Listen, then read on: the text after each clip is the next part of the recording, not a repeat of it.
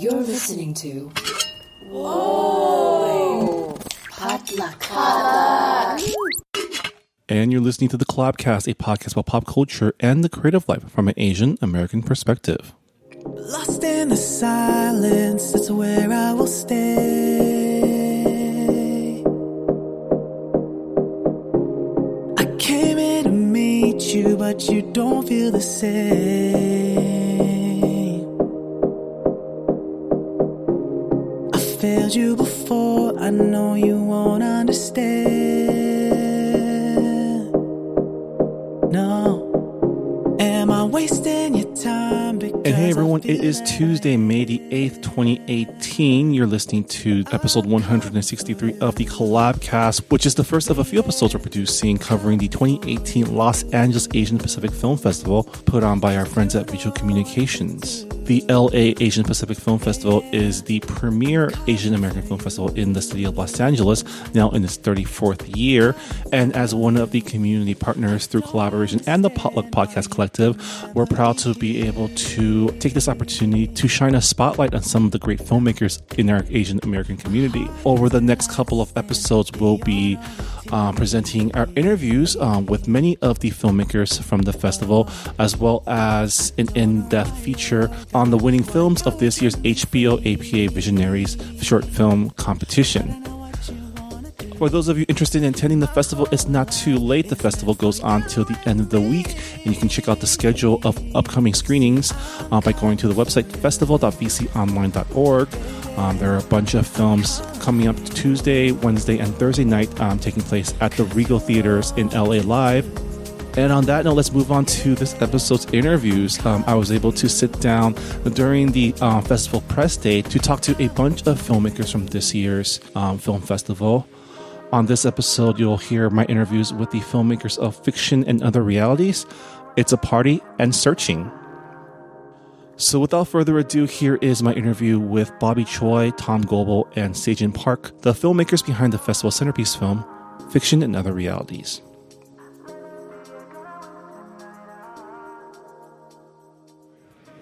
And you're listening to the Collabcast. We are here at the 2018 Los Angeles Asian Pacific Film Festival. I am here with the cast and crew of Fiction and Other Realities. Hello. Hello. Who's that? I am here with the producer, Se-Jin Park, co-star Todd Goebel. That's right. And the lead actor, co-writer, co-director, and musical director, I guess. Composer. I don't know what you call it. Bobby Choi, a.k.a. Big Pony. Big Pony in Korea because they can't pronounce F's, but...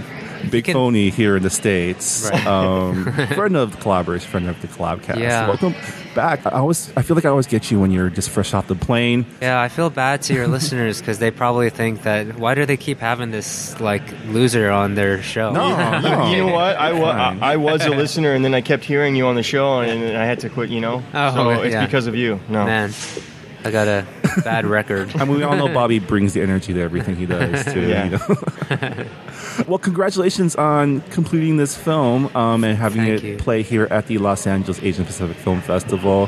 How does it feel to have it out in the world? Is this the U.S. premiere? Or? It is. This is a world premiere. Awesome. At this festival. So it's super nerve-wracking for me. I've already puked a couple times. Really? Just because we haven't screened it yet. We're going to screen it tomorrow. Wow. And it's going to be... I don't know what to expect. I'm out of my element. Have you all seen it yet?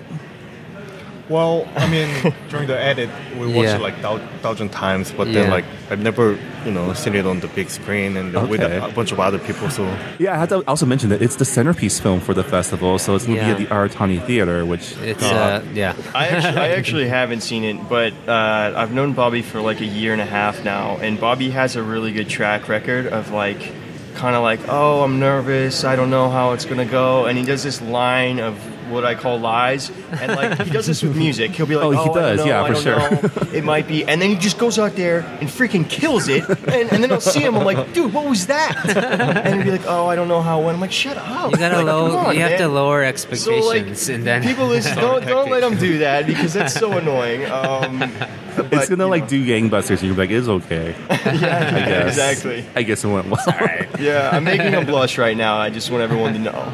Well, tell us a little bit about the film. It's like semi-autobiographical because it follows a Korean American guy who goes to Korea to play music, and you are also a Korean American guy who went to Korea to play music. Yeah, and basically I just kind of, they say write what you know, and so that's what I know, like how to be a musician, how to write sad songs and stuff like that. So it's got a little bit of that sadness, but hopefulness. I'd like to think my music might have. So what's different between the Bobby talking to us right now and the Bobby in the movie? They're similar. You know, I think it's almost carbon copy. But it's, I don't know. It's called fiction in other realities for that reason. There's some of it is true, and some of it I had to make up just because my life's not that interesting. And so it's really not. No. Yeah. The ending's different, but we can't tell. Yeah. Oh, yeah. You can't tell them. Yeah, we can't talk about that. But yeah. But I don't know. To answer your question, I think it's pretty similar. That's cool. What you see on screen, a lot of people, if you know me, you're going to recognize that guy on screen and just feel bad for him. So acting with Bobby, was it just like hanging out with Bobby? Well, it's kind of, it was really, really cool. And I was saying this a little earlier because when Bobby and I first met over Skype and we got introduced through a friend and we went through a casting process, but we got introduced over Skype and he was really, really, he's really, really sweet and nice about it. He said, listen, like, I'm not traditionally an actor, and I want you to know that, and I respect your process and everything that comes with. And I was like, awesome, thanks for saying that. We worked on the script a whole bunch together, and it was fine. And then, like, I heard the first action, and I did my first scene with Bobby, and then they said cut, and I look at him like, dude, I thought you said you never acted before. He's like, oh, no, man, I haven't. I'm like, that was amazing. Like, why didn't you? Like, I feel like he kind of led me astray, but no, it was amazing acting with Bobby. He is similar to the character in real life, and it's a really beautiful, poetic story. Well, and, Todd also carried the scene, carried the scenes and helped me. Like when you act with someone that is a good actor, I mean, they kind of like make you a better actor.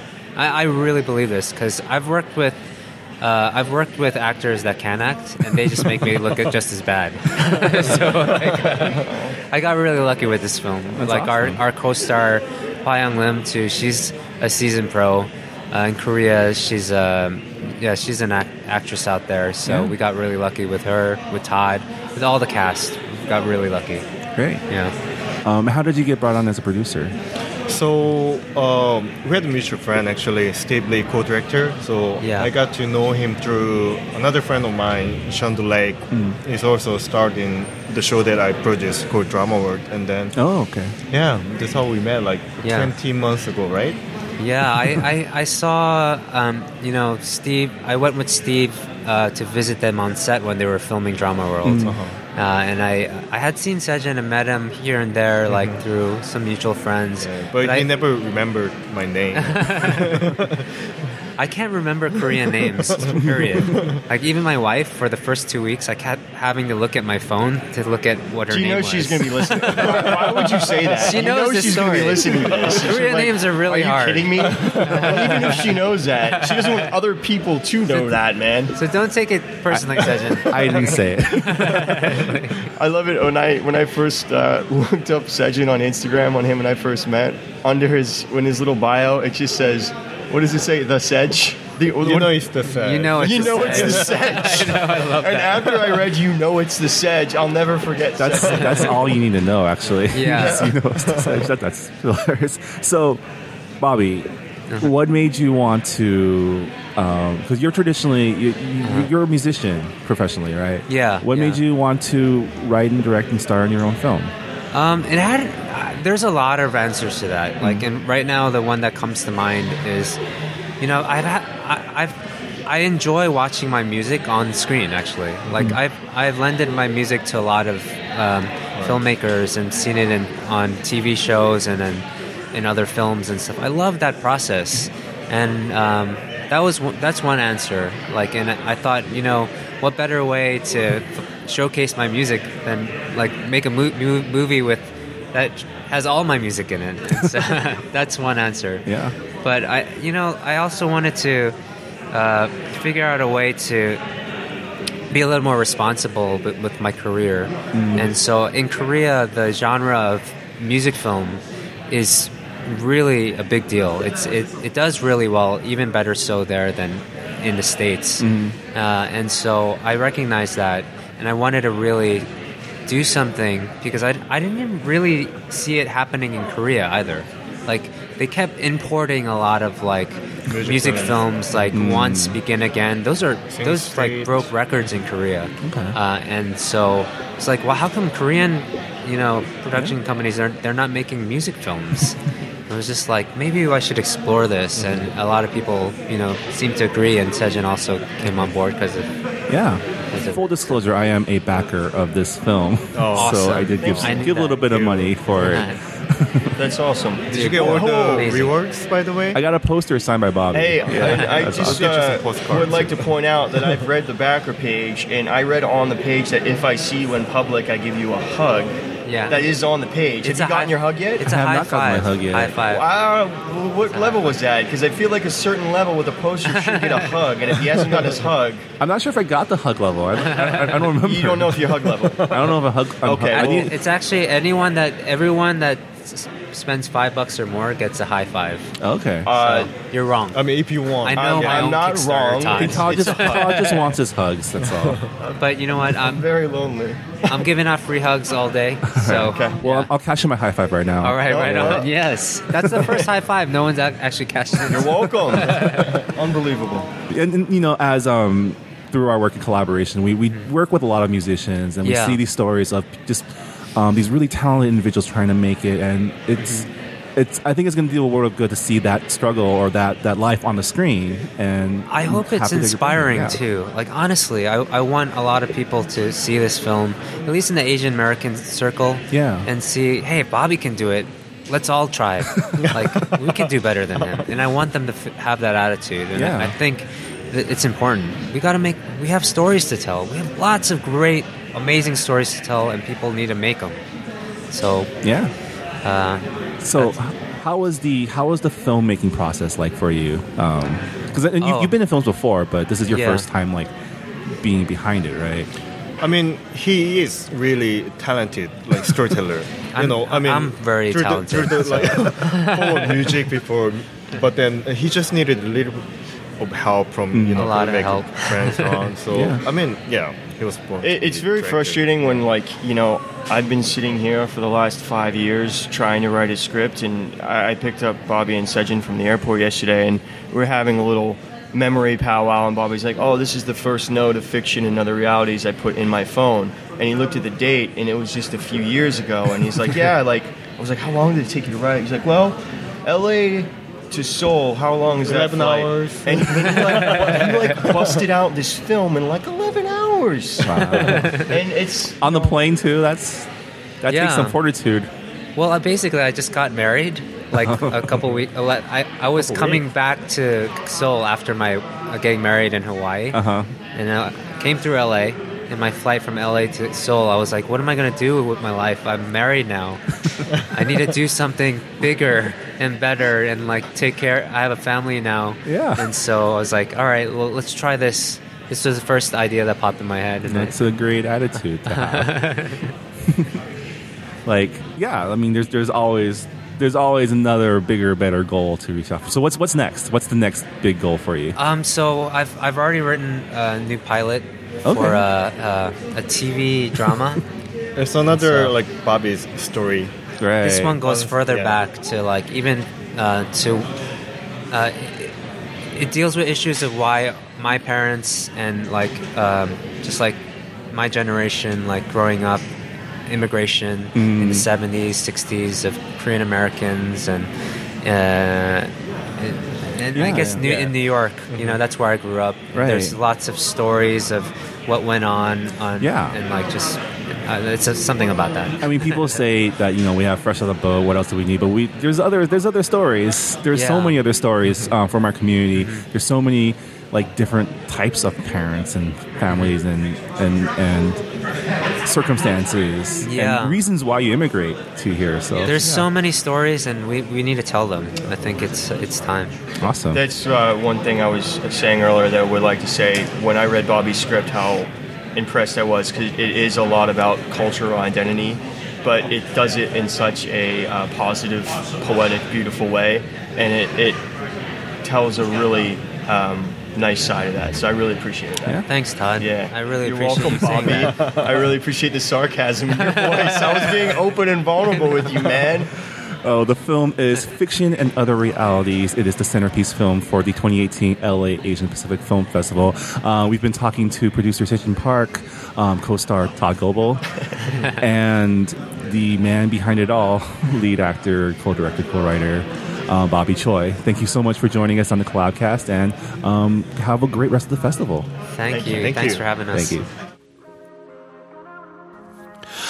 Next up, I talked to director Weldon Wong Powers and co-producer and writer Lamar Woods of the feature film It's a Party. It's a Party is a movie about a group of people at a surprise party for a mutual friend and the shenanigans they get up to while they wait for said friend to show up. Both Weldon and Lamar are filmmakers from the Atlanta area currently living in Los Angeles, and we talk a little bit about what it's like to make a movie about your hometown, the growth of Atlanta in today's media and entertainment industry, and also about diversity and representation in today's media. So here's the interview. And you're listening to the Collabcast here at the 2018 Los Angeles Asian Pacific Film Festival. I am here with Lamar Woods and Weldon Wong Powers, the creative team behind the feature film It's a Party. Welcome. Yeah. What up, man? What's going on? Thanks for having us. Hey, what's going on, y'all? Yeah, so you guys are the producers, and Weldon, you're also the director, and you both writers, right? Yeah. Mm-hmm. Awesome. And Lamar also stars in the film. Yeah. Tell us a little bit about the film. Yeah, sure. I'll take this one. Well, check it out. Here we go. It's about a surprise party for a rapper, but he never shows up to the party. So it's like waiting for Godot with rappers. And it's like this ensemble vibe with all these great actors and comedians from Tone Bell, Tony Baker, Carl Tart, myself, Ego Wodum, Kirby Hell Baptiste, and Haley Marie Norman. And it's a comedy, just straight comedy. It's a very funny film, I think. Yeah. Is it set in Atlanta? Yeah. Mm-hmm. Awesome. Which is where you both are from, correct? Yeah. Awesome. So we actually just came back from the Atlanta Film Festival, where we had our Atlanta premiere for the film. How was that? How was showing in front of your home crowd? It was truly amazing. Like the love there for the film was immense. Like everyone was super excited about it. Yeah, I was very surprised how many people showed up. I was like, no one cares about us anymore. But everybody came. They were like, yeah, people. The girl I went to prom with was there. She was crazy. I was like, yo, this is wild. And then,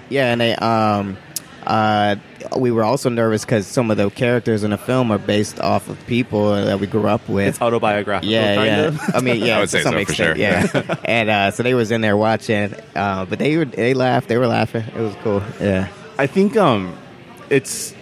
Sometimes you just have to accept things about yourself. Yeah, this is how people see me. So you both have been in the biz for a while, right? Mm-hmm. Acting, producing, writing. How did this movie come about? How do you guys know each other, by the way? We actually went to high school together, yeah. Awesome. So, we've known each other for a while. Lamar used to do music.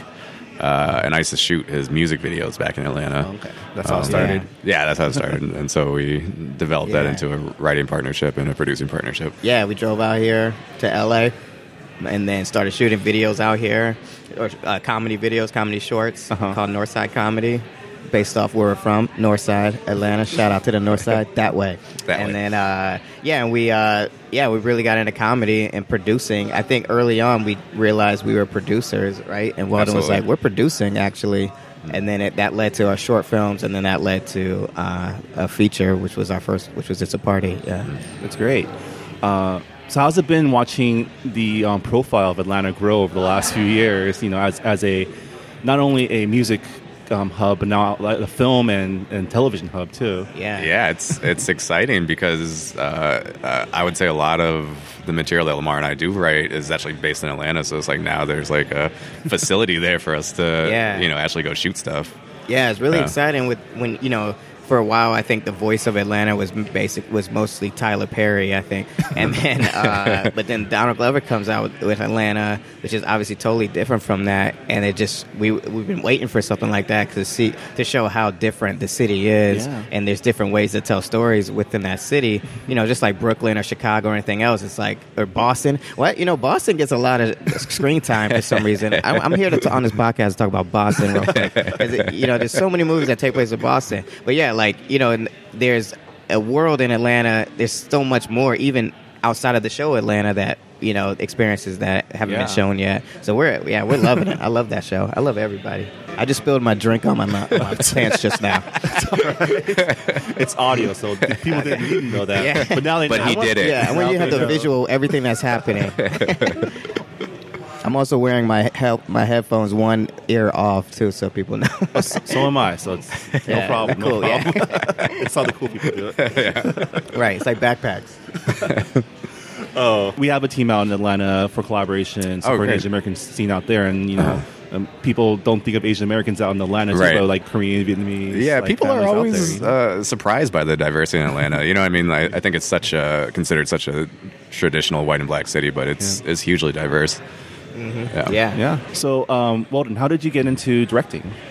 I've just been doing it for a while, I would say. I've been making films since I was a kid, so this was just the natural progression. I had made a bunch of shorts and done a bunch of web stuff, and so this was like the next step for me. Awesome. Yeah. So you decided you wanted to do it, and was there any say parental pressure? On the Asian parent side, we can get into that. How long do we got? Get into it. I want to hear all about it. Yeah. No, that being said, my mom, she's from Hong Kong originally, and she's fully supportive of what I do. I mean, like, she does ask about money a lot, but other than that, like, there's no like you should have been a doctor or something like that. Like, that's not there. That's awesome. Yeah. I mean, you have a film out in the this is not your first feature, right? This is my first feature. Your first feature. It is. Okay. Well, congratulations on Thank you. Both your first features, correct? Mm-hmm. Yeah, appreciate it. Awesome. Yeah. It always comes up when I'm talking with Asian American creatives. It's like the parent question. It gets a little old sometimes because like not all parents are like that. Yeah. But there is a little bit of the like not guilt, but like am I fully using the opportunities my parents gave me in the right way. right. We got that too. The black moms asked for money too. My mom was like, hey, y'all get them, I go, buy your tickets online for the festival. She's like, so are y'all going to get that money though? I was like, no, I'm not getting that money. But it's all, we all got to get the money out here. Yeah, people got to watch it. Yeah. And then you get the money. Right. Just come. Yeah. The money's coming, I promise. Yeah, and I think, just to speak about growing up Asian American in Atlanta, it's definitely it has such a different racial culture there than we have here in Los Angeles. So growing up there, I definitely kind of gravitated towards more of the black culture when I was growing up, and that was my identity when I was trying to figure out who I was, and in that very formative stage of my life. So Atlanta provided this like great alternative for me to really find myself in that culture, in that city. So I'm hugely indebted to it. Yeah, I mean, that's great because, we talk about, like, we're in a time right now where things are changing in terms of people's perception on what diversity can bring to the table in terms of entertainment. Yeah. And, we need projects like yours that are very intersectional. You have you have the Asian Americans in the crew, you have African Americans in the cast and talent and production, and everyone's working together to create something new, right? Yeah. Something that people haven't seen before. Yeah, and much props to the LA Asian Pacific Film Festival because they recognize that my Asian American experience is different from many others. So this movie is actually a representation of that as well. Yeah. That's what's up. Yeah. Oh, yeah. Intersectional. Would you say? Intersectionality? Intersectionality. I was trying to think of that word before I came here because I was trying to use it because I was like, there's a word for what we're doing. Yeah. And then, so now I'm going to start saying it in the next interview. Oh, no problem. I'm glad to provide that. Yeah. For you. Give me the hot button words so I can drop them in the next interview. Yeah. So Lamar, you have a background with the UCB theater, I guess. Yeah, Upright Citizens Brigade. Yeah, is that something you did when you were you always into improv comedy, or is it something you just started doing when you came to LA? It's a very like LA, New York thing. Yeah, right? I never heard of it before I moved to LA. I didn't know what improv was, but I think when I got here, we would just go there just like leisurely to go see shows, and then I remember seeing Donald Glover there speaking. See how full circle is from Atlanta, and then and a couple other black dudes. There was like one or two, and I was like, this looks like fun. I feel like I could do this, and then eventually I got found out they had like a scholarship. They were trying to get more diverse, and and I got that scholarship, and I started taking classes, and fell in love with it, and then now I have my group White Women, which is an all black male team now that performs the second Friday of every month there, and that's like my home. Yeah, it's great. I love that. Even like all aspects of art is starting to become more colorful. Even in comedy, like. We're starting to get more Asians too. My friend Will Chua. Will Chua, that's the homie. Yeah, that's my man. Yeah. What's up, baby? We family. And he's hilarious. It's opening up a whole new audience of like, hey, look, Asians like comedy too. Right. Funny Asians too. Like everyone can be funny. Yeah. I think it's just like when we first got out here, because when we were shooting our internet sketches, we were like we were looking for like African Americans, but we couldn't find. We were like they were all doing stand up, and it was like because we see Eddie Murphy, we see this is what you see, so you're like okay, this is what my path. When you look at the improv houses, you didn't see that, so he's like, well, maybe it's not for me.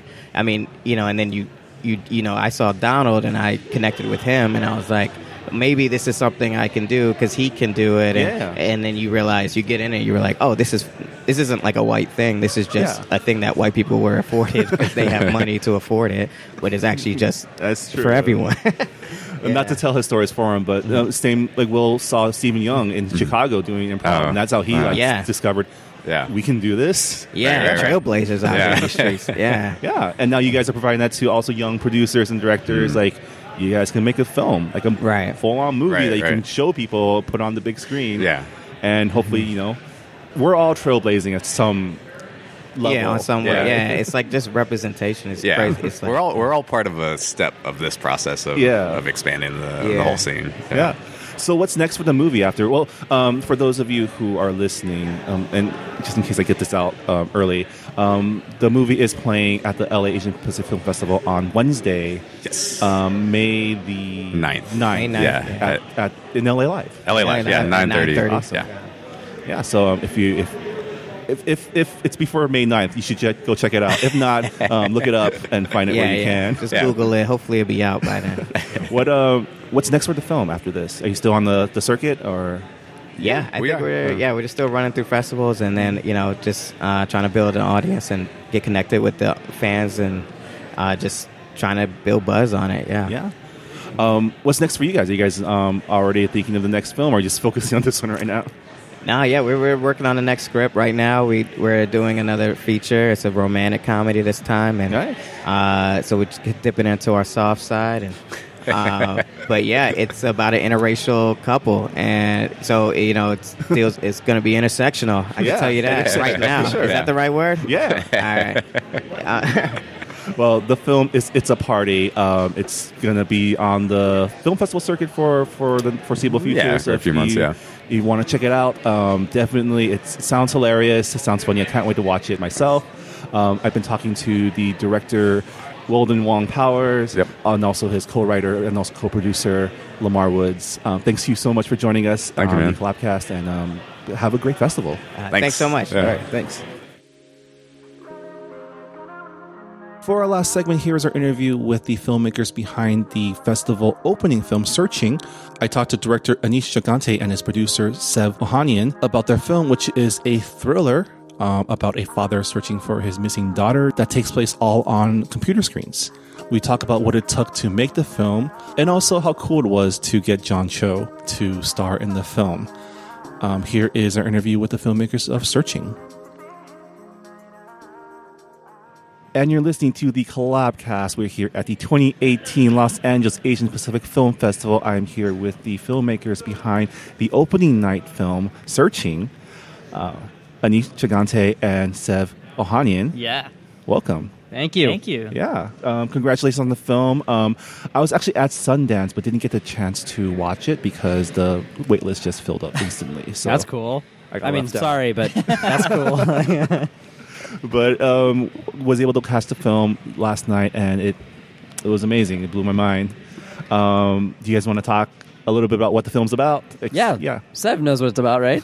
Yeah. So Searching is it's kind of like what we call a very conventional, hyper-modern thriller about a father searching for his missing daughter. And the way he's going about doing that is he's kind of using all of her social media accounts to find out any information that he could find out that could help him solve the case. But in the process, he's learning things about her that he never imagined he would learn. And the crazy thing about the film is that it kind of uses all the devices that we use every single day to tell the story. Yeah, the entire film is desktops, TV screens, phones. That was a great pitch. Yeah. That was a good pitch. It's way better than my pitch. What's your pitch? It's a movie.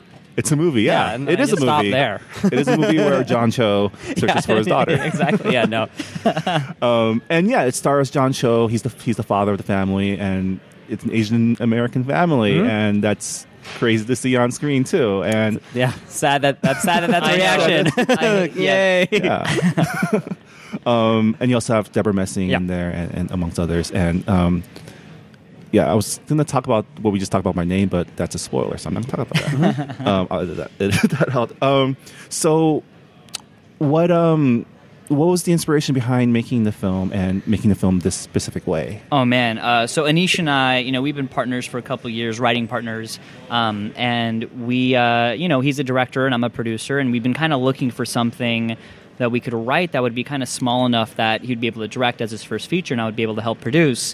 And in all that while, we'd been working together. We had made a Google Glass spec commercial called Seeds that Anish directed that kind of had gotten a lot of press, and Anish was able to get a job writing and directing commercials at Google. And all this while, I had a general meeting with a company called Basilex. And it's a production company ran by Timur Bekmambetov, who's a director. And when I had a meeting with them, they had just released a film called Unfriended.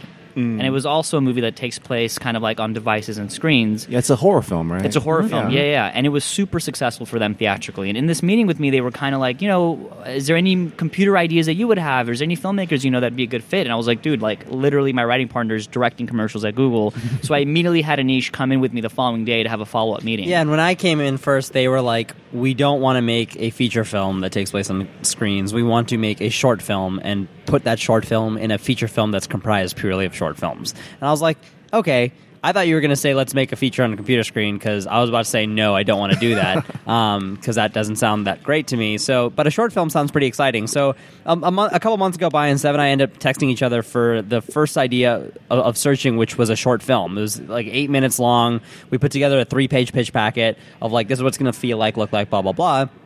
And I happened to be in LA again, and we met with the financiers or the producers, but it was in addition to the producers, we were at a big table with these financiers as well, and it was Sev and I on the other end, and they were like, hey, we actually don't want to make this into a short, we want to make it into a feature. Anish, you can direct it, Sev, you can produce it, Anish and Sev, you can write it, we'll finance the whole thing. What do you guys say? And immediately I said no, and Sev was just like, what the... I mean, he didn't say that out loud, but his foot was saying it for me. I just please picture this moment if you can, right?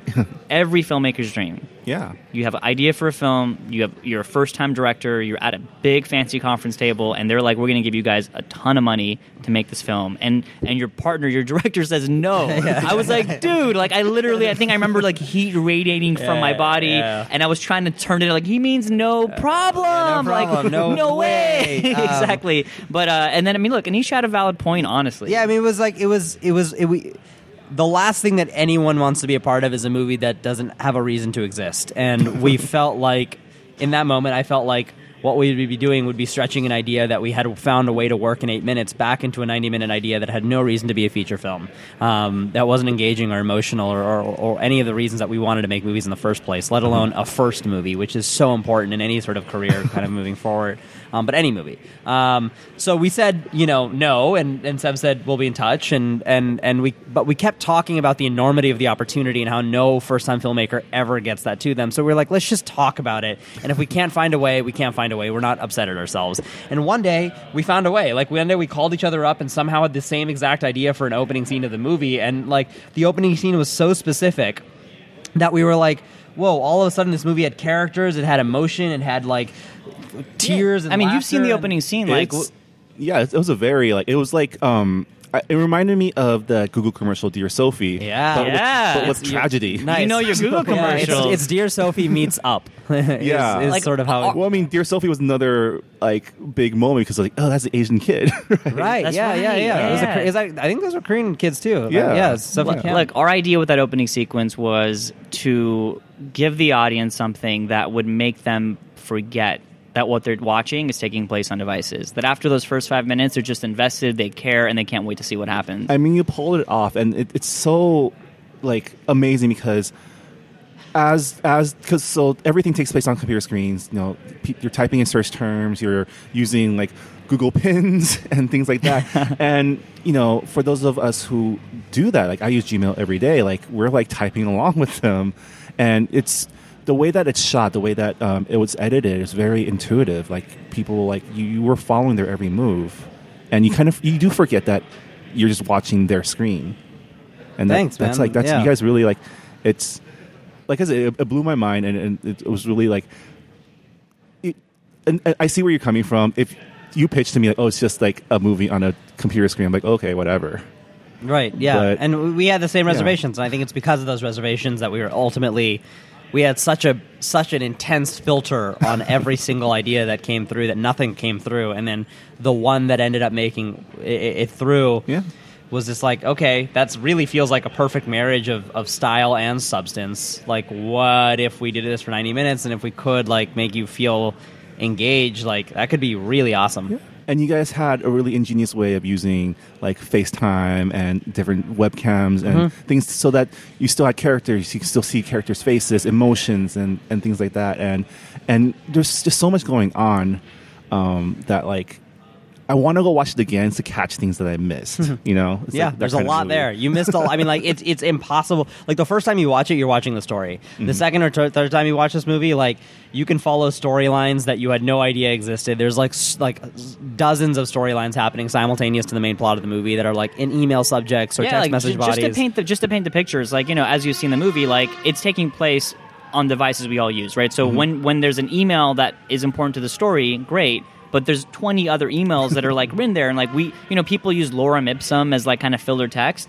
We had to go through, and a lot of this was Anish, like fill out what those emails would be. What are the other text messages? What are the other documents on the computer? And what I love is that like the story, like Anish says, has so many storylines happening on the side that are all kind of connective, and they're part of the bigger world that the story takes place in. Like one of my favorite things that Anish did that caught me off guard was, and this doesn't spoil anything, but like over the course of the movie, David, the main character, the father, had, he'd gone on a date the week before, like probably through eHarmony, and like we'll see if you look at the corner of like one of the text messages at the beginning, it's like this woman, Hannah, saying, "Hey, I had a great time at dinner last week. Let me know if you want to go again next week." And then we see another text from her saying, "Hey, just making sure you got my last message. We'd love to get together again." And like halfway through the movie, when you know this guy's daughter is missing and everyone knows it, she's like, "Oh, your daughter is missing. Totally sorry. Maybe next week." and there's so many little tidbits like that we will let people discover on their own, and yeah, it was definitely a challenging thing for us to do and time consuming, especially on poor Anisha's part, but it makes it so much funner to rewatch the movie. Yeah, and I want to talk about one of my favorite scenes, which is the scenes where John Cho starts to notice something's wrong, and you kind of start feeling the panic of being. And then we were sitting next to one of my friends who just have a newborn girl. And they're like, this movie messed us up. Like, we're never letting her out of our sight ever again. But you were able to capture that. Like, another friend sitting next to me was saying, I need to call my dad right afterwards. Tell them where they are. Yeah, and it's such like it's a thriller, but it's also a horror story because it's like you're not only talking about family dynamics, but also cyberbullying, like cybersecurity. There's so many things that like you can relate to as a person who lives in the modern world. Yeah, no, we study a lot of that, like kind of going in and being able to like use the internet as it exists right now to sort of help track, David's sort of growing panic and throughout the film and and really, most of all, make the internet look familiar and identical to the ones that our audiences use. You know, I feel like a huge kind of a huge thing that I see in media, whether it's TV or movies these days, is just like no one ever depicts the internet accurately. They're all like making up user interfaces and like typing in keywords, and they're like in the mainframe, and like, you know, it's just like I've never seen, and it's just like we live in 2018, like we all use this stuff. Like why is this made up? Internet hacking, like click, I'm in, yeah. Oh, You're God. in, yeah. Until what? I just need a back door. And it's just like why? And for us, it's a big objective was to always make the internet look like the internet we know, and also to like treat it fairly and represent it accurately in the way that I think audiences will hopefully be able to see when they see the movie. Yeah, I think part of what we were trying to do with the film is treat our audiences as smart as we know that they are. Yeah. And I think hopefully that's what's going to make the movie appealing to the wider audiences, who will recognize that this is exactly what I do every day. Yeah. And I love how much you made John a dad. Yeah. Like, he's great. He elevates the movie so much. You know, He's by the awesome. way, John is a father. Like he looks like he's the handsomest, 30-year-old on the planet, but like he literally is a dad. You know, like, and it was great for us because, you know, he's a movie star. Yeah. And he's in big action, you know, billion-dollar movies, but he got to like really flex on this film, you know, like and I think Anish did a fantastic job working with him, and kind of, I mean, he carries the film in so many ways. Yeah, he does. He always going to be the guy in your we wrote it with as David Kim. Yeah, okay. we wrote it for a Korean American man, and we read for John, and you know, fought our battles to try and make sure that John came into the picture. But once he did, it was a big win for us, and was able to sort of like secure a lot of pieces around him. That because at the end of the day, he sort of anchors the whole piece. Yeah. So what's next for the film? You guys are picked up by Sony Screen Gems, right?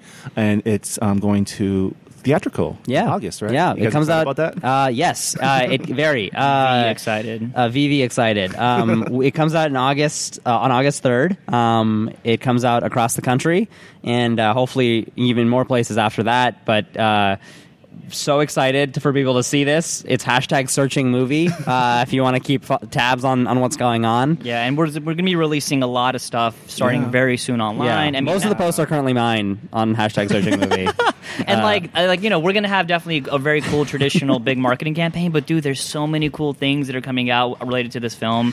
You guys are not going to, I mean, it's just, we were getting our minds blown by the great people we're working with. We're so excited. And the last thing I just want to say about that on a really candid level, like this film was developed from day zero to be a audience-friendly movie. I mean, it's made, I mean, I don't know, you tell me if I'm wrong, but like it's made to be seen in a big crowded theater. Yeah. That experience is unmatched for sure. I mean, it definitely was like really like once you get in, like in testament to that first scene, like once you get into the film, it's like you're locked in and you're just following, and it does not let up until the end, and it was a really great movie viewing experience. And Thanks, Marvin. We look forward to supporting the film as well as it goes towards its theatrical release. Been talking to the director and producer behind Searching, starring John Cho, the opening film of the LA Asian Pacific Film Festival.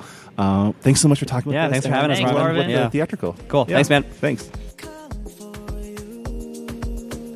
And that'll do it for this episode of the Collabcast and part one of our coverage of this year's Los Angeles Asian Pacific Film Festival.